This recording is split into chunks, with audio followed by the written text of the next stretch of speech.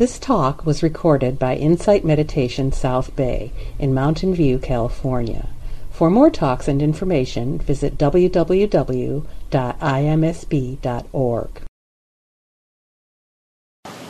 So I have a great topic, working with psychological obstacles. That's wide open. That's what Buddhism is all about, right? Working with suffering, letting go of suffering, figuring out how to live with this and reducing the difficulties, and maybe finding some more appreciation for our life as we walk this path. So I have some ideas, and I hope they're helpful. But I first just want to talk a little bit about the fundamental practice, just as a backdrop for these other practices. So when I first started practicing, I thought the effort was to go to my breath, be with my body, be with my posture. And if thoughts would come in, I would go back to the breath, back to the body. Very directed, very concentrated, focused.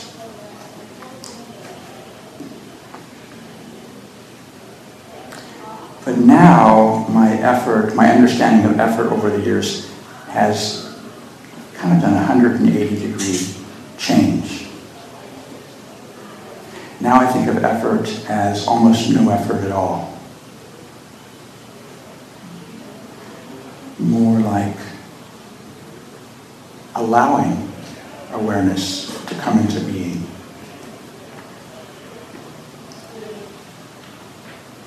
Kind of like a good metaphor would be of a massage. So we're having a massage, and we feel the sensations, and we feel the energy move, and we're enjoying the massage, or at least benefiting from the massage, but we want to be there for the massage. Our intention is to be there for the massage. Or listening to music. We want to hear the sounds. So our intention is to hear the sounds. And it's inevitable that our mind drifts off. The causes and conditions of the day come in, and we just kind of go off. But we don't want to be off. We don't want to be involved in that thinking reality. We want to be here because we want to enjoy our massage. So we keep coming back to the massage. It's what we want. It's our intention. So we relax and we let the massage happen to us. We let the music come in. We let the sights of nature come in. We let the tastes come in.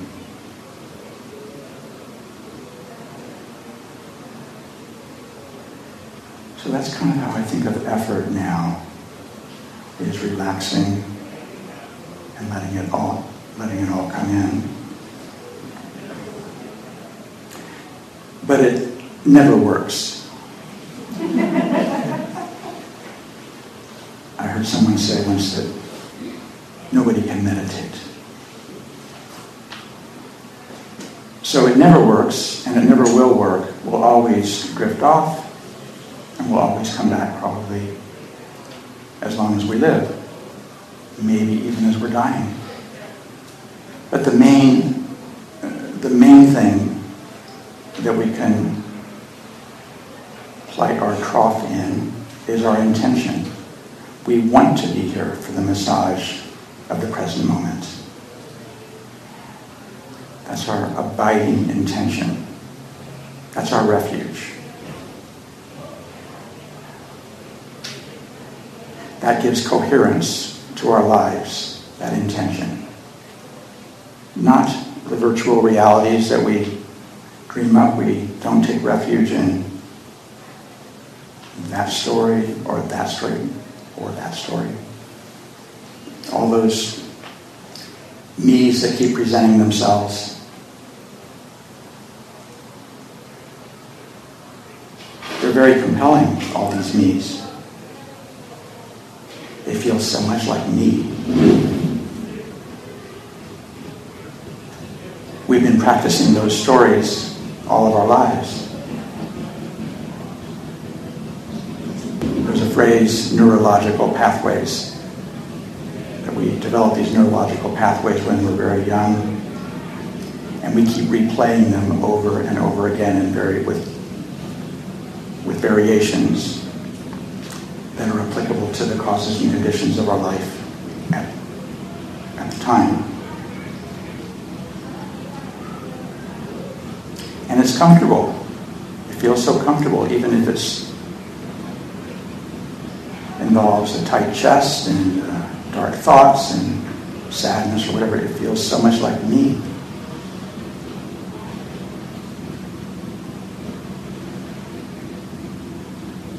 But our intention is not to take refuge in me, even though that keeps coming back and keeps coming back and keeps coming back, and it's so compelling. Feels so real. But our intention is to be here. Our intention is to be aware. Suzuki Roshi would talk about 3 different kinds of Buddhas. And this is in the sutras, I don't know which sutra, but there is the Nirmanakaya Buddha. And the Nirmanakaya Buddha is this Buddha body. You are all Nirmanakaya Buddha. And there is Sambhogakaya Buddha, which Zen is kind of magical.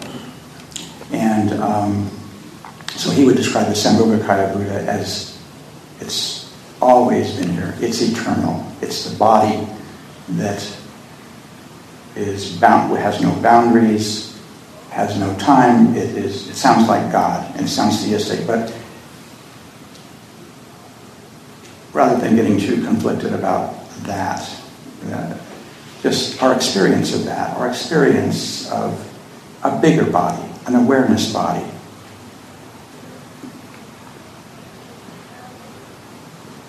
And I think we have some experience with that body the first time we meditate.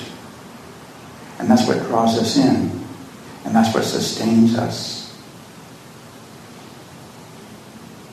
That's what feels like real home. Even though we're really intimate with our neurological pathways and the identities that those present to us, day by day, they come up. When you think about it, we're much more intimate with Sambhogakaya body.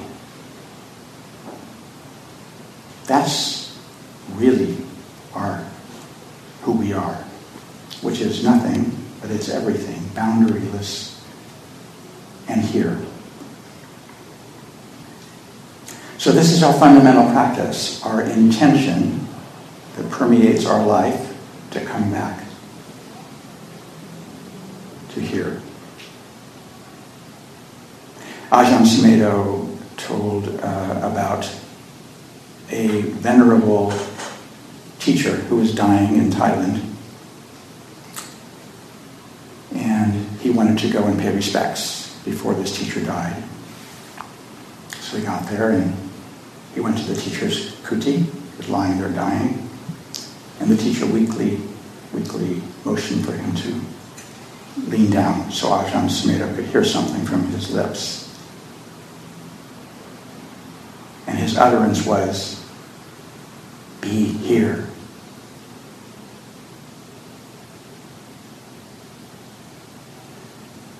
At the Zen Center, we didn't use the word awareness so much. It was more like, wake up. Same kind of thing, but a little bit different slant.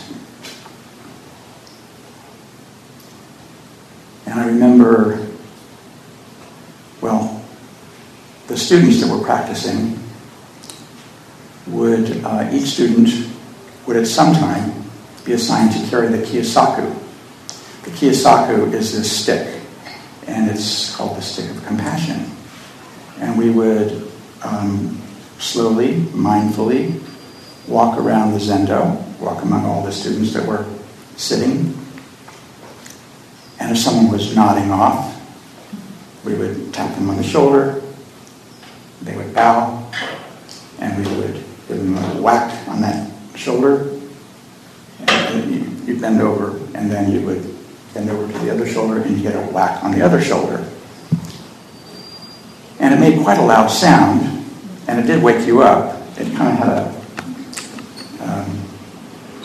gave you a little shot, but it didn't hurt. So, but I have this indelible memory of Suzuki Roshi, who was a very little guy and quite frail, quite old, of sitting with him, and clearly there was a sleepy time in the zendo, and he would, faster than lightning, he would jump off of his tongue with his kiyosaku, and he would go bam, bam, bam, bam, bam, bam, bam, bam, bam, all through the zendo. There were 65 of us sitting in there, and it was like thunder cracks, and it happened so fast. It was really magic. And he was done quicker. It was like it was over. 130 hits was over in no time at all. It was an amazing experience.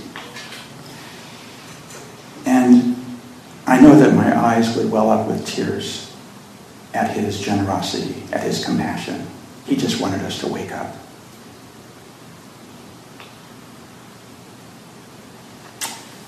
I have a friend who's a Korean a Zen master, and in their tradition, he also emphasizes waking up. And he uses the practice of smashing his hand really loudly on the floor when talking to a student. I remember being screamed at in Dokusan. That was the whole message, just a scream. However, that's not our Vipassana practice. Our Vipassana practice, and it isn't violent, it's wonderful. Our Vipassana practice is intention, is to wake up, to be here, and to sustain that, and to keep coming back, and with a steadiness.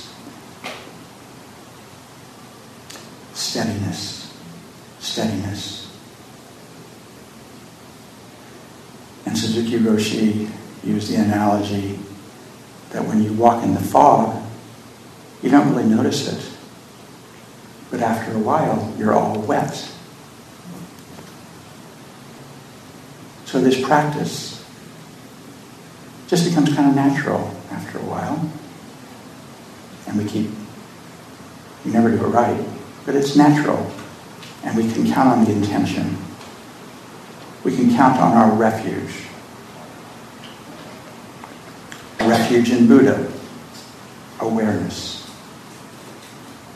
I know Thai monks often use the mantra Buddho, Buddho, as they're doing walking meditation. With each step, Buddho, awareness. We take refuge in Dharma, the apparent here and now. We take refuge in Sangha, all of you who are supporting each other with your practice. We're supporting each other to be here. But that's all we want.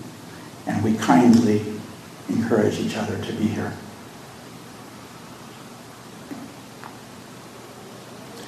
And we come back to the body. It's a body practice. The body is always present. The breath is always present. We can count on the body. We can count on the breath. There's a there's this idea, it may be true or not true, but it's a lovely idea, that to tame a wild elephant, you pair him up with a calm elephant. And the calmness of the calm elephant kind of calms the other one down. And the wild elephant might scratch the ears. The calm elephant might scratch the ears, get a little carrot or something. But the analogy applies to the mind, the wildness of the mind, bringing the wildness of the mind into the calmness of the body. The soft, earthen, receptive body. When Shakyamuni Buddha was enlightened under the Bodhi tree, he touched his hand to the earth. We touch our hands, we touch our awareness to our body.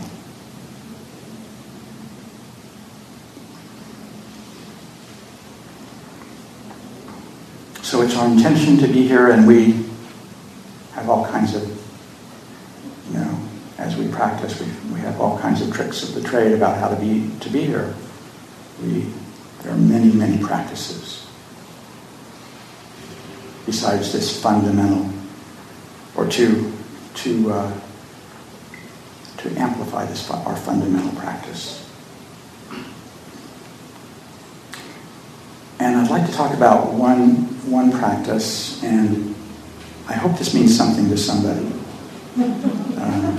It's a little difficult to get across, but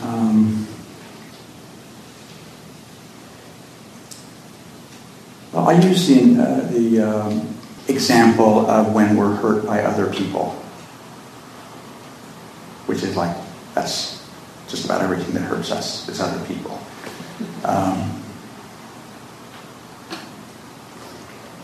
There are supposedly 8 worldly winds, 8 things in life that make us suffer. This is karma. This is the opposite of boundless refuge in Buddha, Dharma, and Sangha. This is refuge in these eight worldly winds, and 6 of them involve people. The desire for success. Success in whose eyes? Other people, right? And the fear of failure.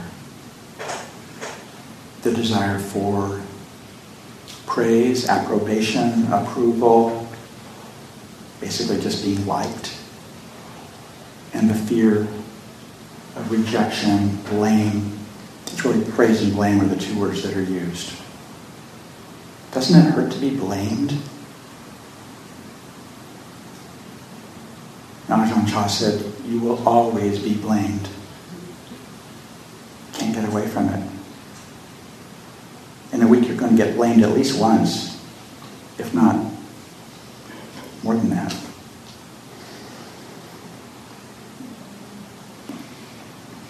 The third one is kind of related to the second one, the fear of infamy, of bad reputation with your community, with your colleagues, with your friends, with your family,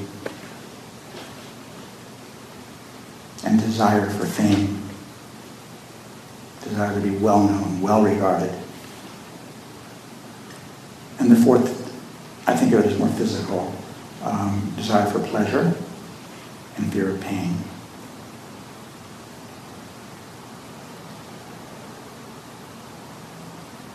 So, I think as we go through our day, we get our feelings hurt.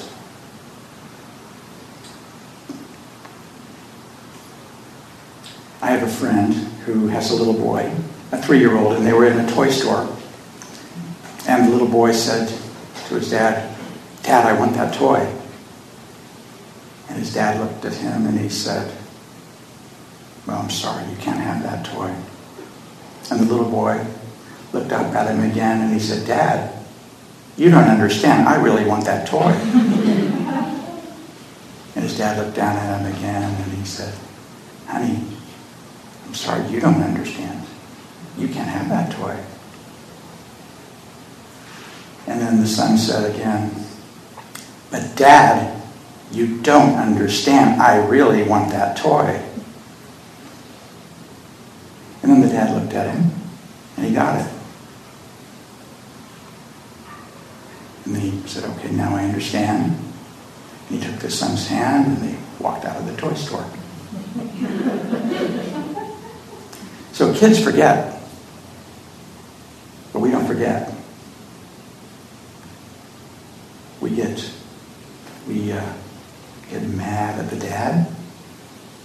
We think, this is a terrible dad. He's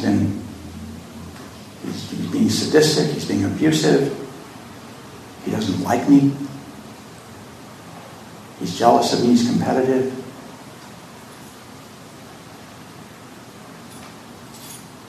I'll never get a toy. I'll never be liked by my dad. I'll never be liked by that person or that person. Or I won't be liked by anybody, for that matter. And there's this girl over here. She got the toy. What has she got that I don't have? She has it all. She's going to be liked by everybody. And I'll never be like her.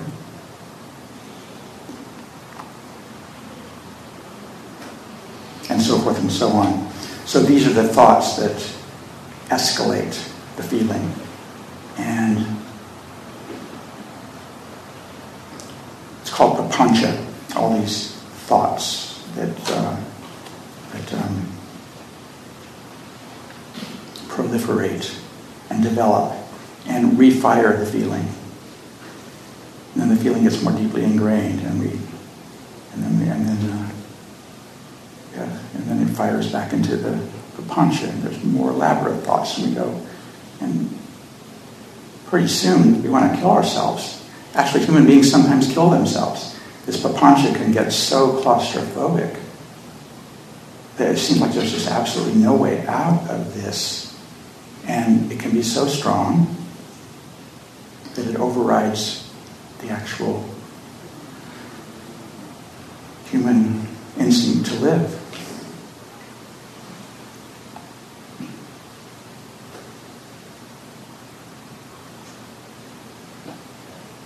So we're with people all of our lives.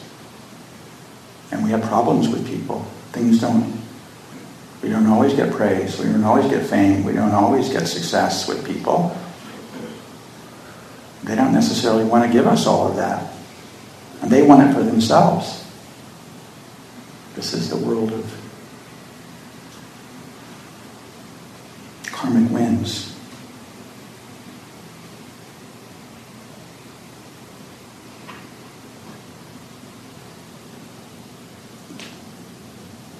So we have relationships with our families. Buddha had big problems with his family. His cousin hated him. His cousin tried to kill him. His cousin turned many, many monks against him, scandalized Buddha. So this isn't just in Mountain View in the 21st century. This is age old. I think this goes as old, I don't know, really old. I mean, it's all over the Bible. I meant to bring a Bible with me because I'd sort of underlined a bunch of passages of the Psalms where just these people were so upset about how, this one person was urging God to cut out their nattering tongues. I remember the phrase, "I feel so alone." But it was, the Bible is very, very colorful in its language. Norman Fisher translated, he's a Zen teacher, he's a great Zen teacher, and he translated the Psalms. And he didn't hold back with all of the human suffering that was happening in those days that is created through interactions with their communities, with their families, with their spouses, with their friends, with communities, with fellow workers, with bosses.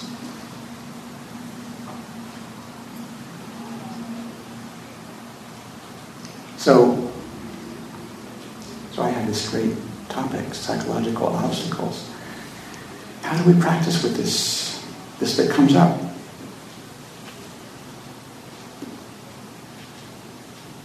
How many of you feel like an outsider sometimes? How many of you feel like you will always be an outsider? You never really fit in. And we try so hard to fit in. There might be some brief times of fitting in, and boy, we like that so much, and we want it some more, and the worldly winds just don't work.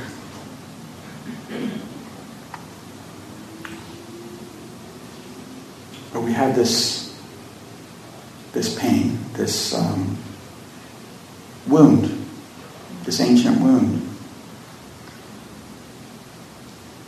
And I was talking to, or having some communications with a woman who really had despair about her wound. She woke up every morning in depression, and she just said, it's never going to go away.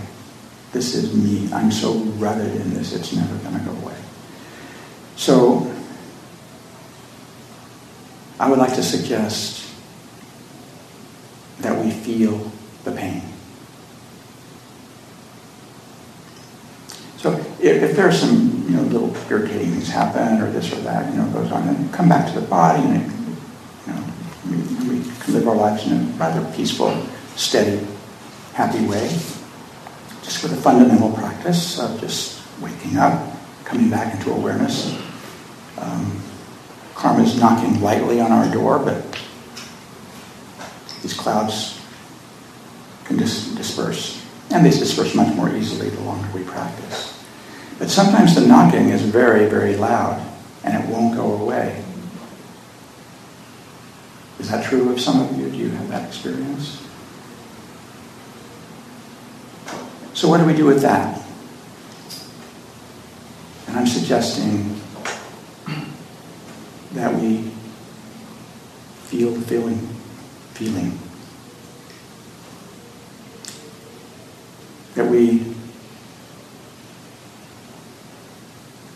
That we take it out of the papancha and we bring it into the feeling. We root ourselves in our bodies, but more in our emotional bodies, in the wound, in the neurological pathways, and we just stay there. Ajahn Sucitto, in his book on Parami, says, it takes great courage to face the flood. When the karmic fires are burning brightly, it just seems hopeless. But I'm suggesting face the flood. Stay with it. Feel the feeling. Be with it. And just through that alone, that effort alone, right then you've transcended it. You're living in a space of transcendence. And in that space of transcendence, in that space of taking refuge in awareness, even though that feeling's going on, there is no suffering.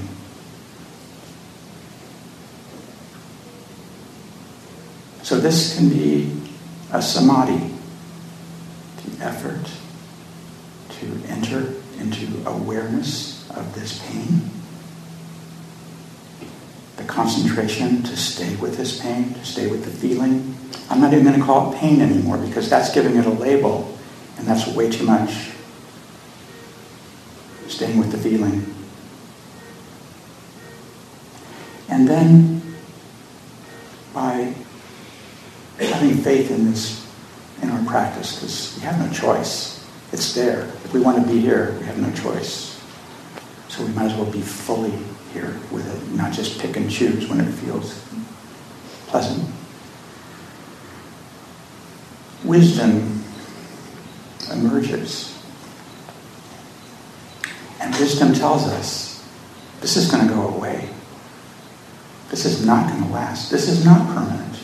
We think it's permanent. And we're involved with Pancha. But Pancha tells us this is a permanent state. But in fact, it's not permanent.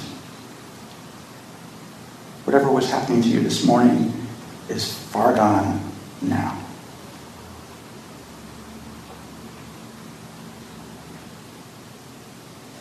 I'm trying to think if there's anything else I can say about that.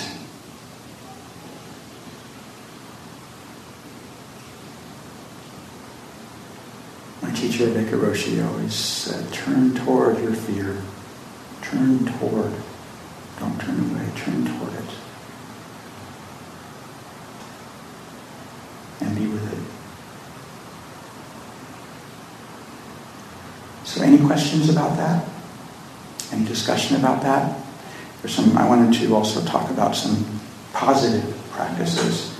But before I leave that. I wanted to ask about the compassion stick. Often we hear about the 5 hindrances to meditation, sloth and torpor being one of them, and the sleepiness during meditating.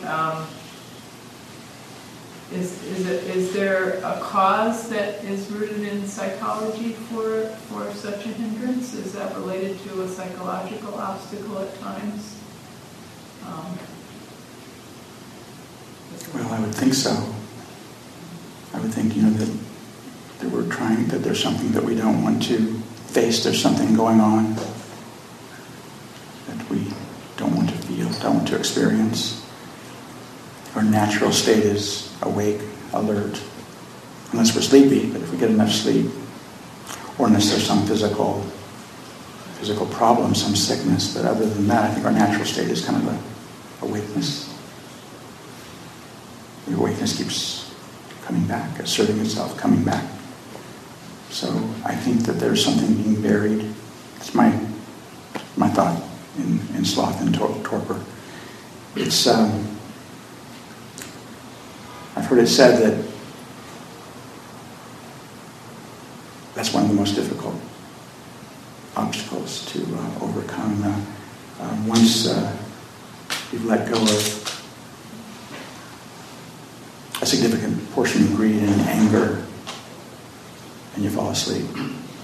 And that's something that needs to be confronted and dealt with.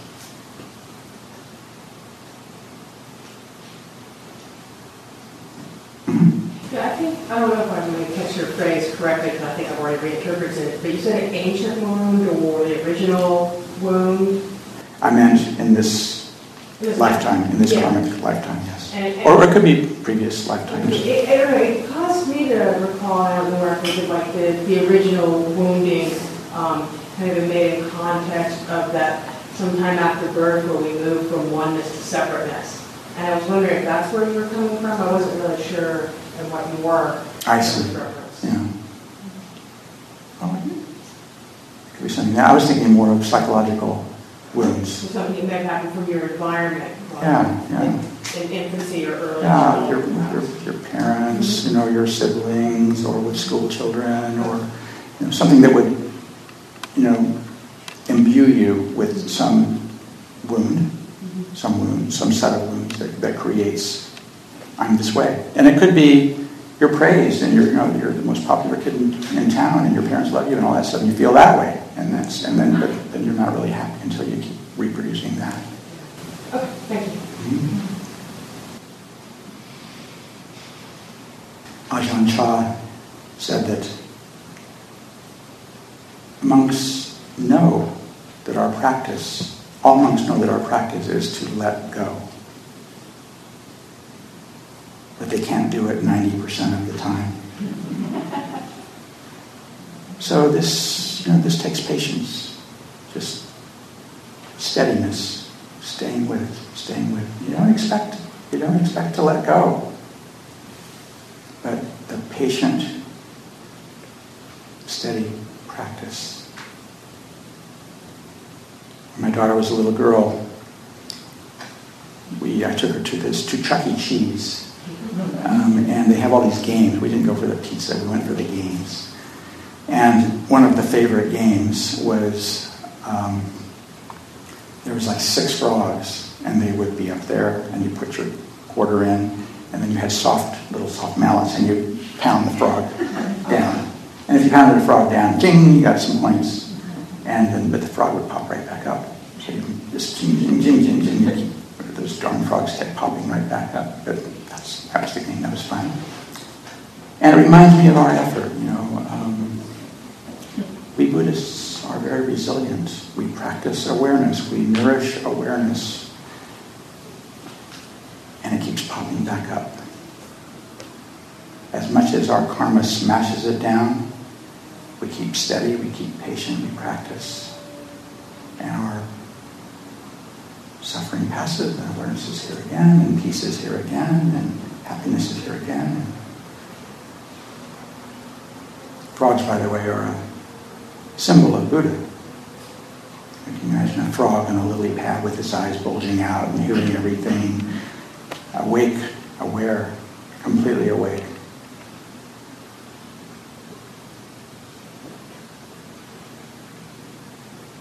So there's some practices that are lovely that can be helpful. I mentioned in the meditation the idea of allowing happiness, because happiness, I think, is a natural state. It accompanies a peaceful mind. It accompanies a relaxed mind of awareness. So, awareness can sometimes seem a little sterile. So if we sometimes think allow happiness, or bring happiness, bring that thought, maybe like a little mantra, happiness, happiness. It can brighten the mind, it can raise the mind up and encourage us in our practice.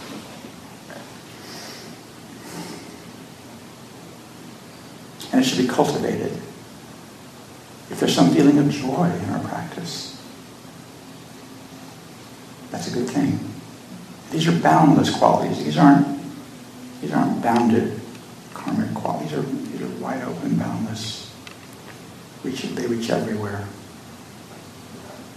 Joy. It's called pithy.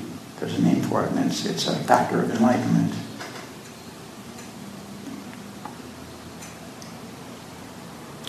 Another thought that can be helpful is to reflect on how kind you are. Reflect on the kindnesses that you have done today. So, we often overlook that, and we get so caught up in, the negativity. But actually, kindness. Maybe just some kind practice that you do. I do hospice chaplain work, as mentioned. It's kind. I'm kind when I do that, very kind in that time. Your kindness in a conversation, listening to someone, giving them your attention. Being generous. And reflecting on that. Reflecting on how kind you are, how good you are.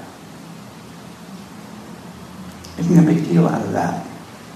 Not letting that go unnoticed, but really making a big deal out of that. Bringing it to mind can really ease the heart. Relax the heart. It's a beautiful way to live. It's essential in our practice. It's said that the next best thing to being compassionate is to act compassionate. So even that, just if you don't feel like it, just being kind. That's our way. That's the way we are. That's the way we speak. That's the way we interact with others, with kindness, and then we reflect on that. Even use it as a mantra sometimes. Kindness, and let kindness fill our body. Kindness, kindness, without even that reflection.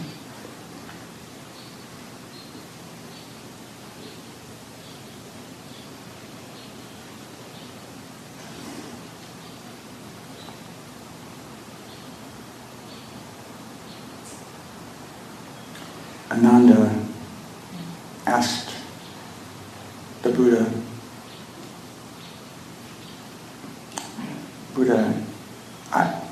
I reflect on death 3 times a day. Is that enough? And the Buddha said, well, that's okay. So Ananda got the feeling that that wasn't exactly what the Buddha was thinking. So he asked the Buddha, well, how often should I reflect on death?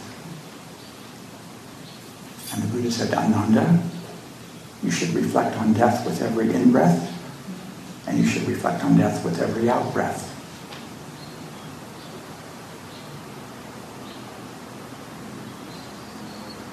So that really cuts through the chaff and leaves us with what is really important.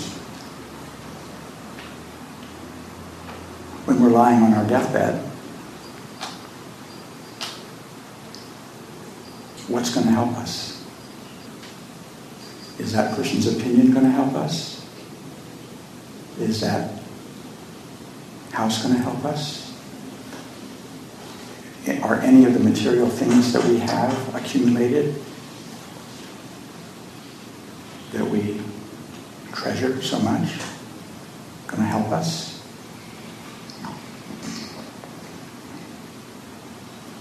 Are the roles that we play in our lives, our career role, our family role, our role in our community,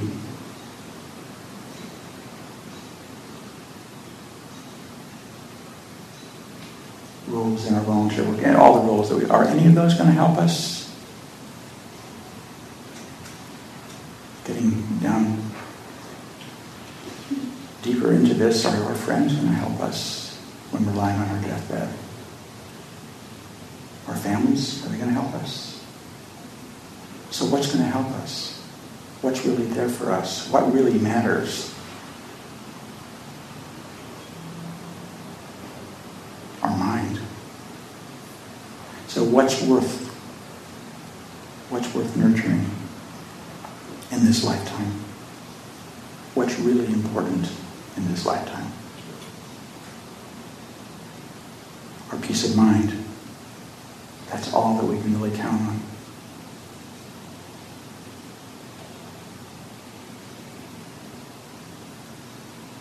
There are happiness studies now that are being done at Stanford. There's a woman at Stanford that has done a lot of research on happiness, and there are a lot of statistics and research about this. But one thing is shown very clearly is happiness begins at 50. There's this kind of arch up on the happiness level from 50 on. 20s are not a good time for happiness.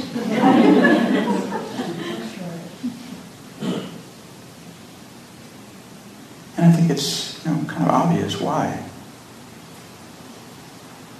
The older we get, how do I want to spend my time?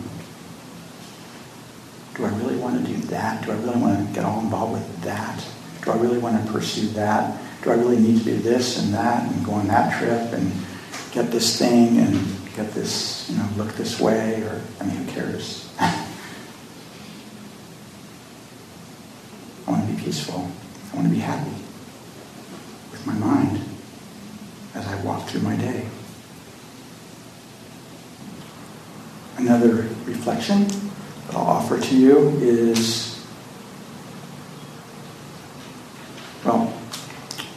Suzuki Roshi's son Hoitsu, he's also a Roshi in Japan. I bought at a brushwork. It was with calligraphy, the unnamed drawing. I'm sorry, and it's of a rabbit. This cute little rabbit is right there in the middle, and at its paws, in front of its right paw, are 2 carrots. And then there's calligraphy. And I asked my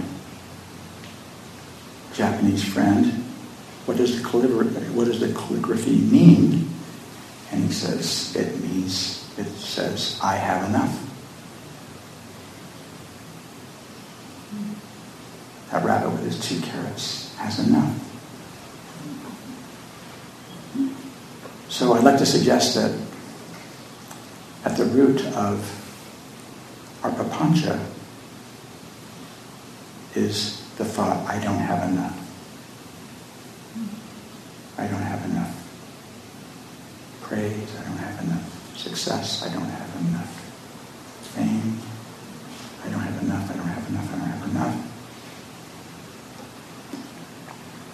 But when you look around, and what do monks have? They're the happiest people around. They've got a robe, an alms bowl. They're allowed to have some medicine if they get sick. That's pretty much it. They have enough.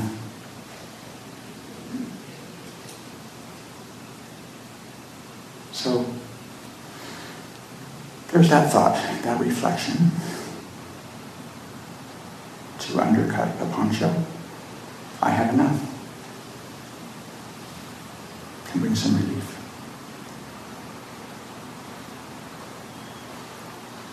I'll give you one more. Maybe some of these will stick, be helpful to you. I know they're helpful to me. It's none of my business what he or she said or thinks or, it's none of my business. It's their business. Their karma will play out, whatever it plays out for them. They are the heirs. They are the heirs of their words and deeds, actions. That's their business. So when somebody slights you in some way or hurts your feelings, it's none of your business what they think. That's their business. It's your business to take care of Buddha, to take care of Dharma, to be here now, to be with our true self, to be with our most intimate experience, our biggest experience.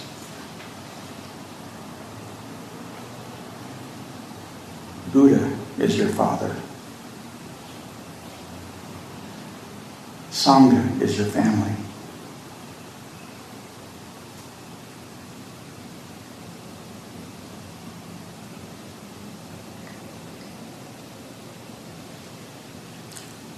Okay, I guess that's it for tonight.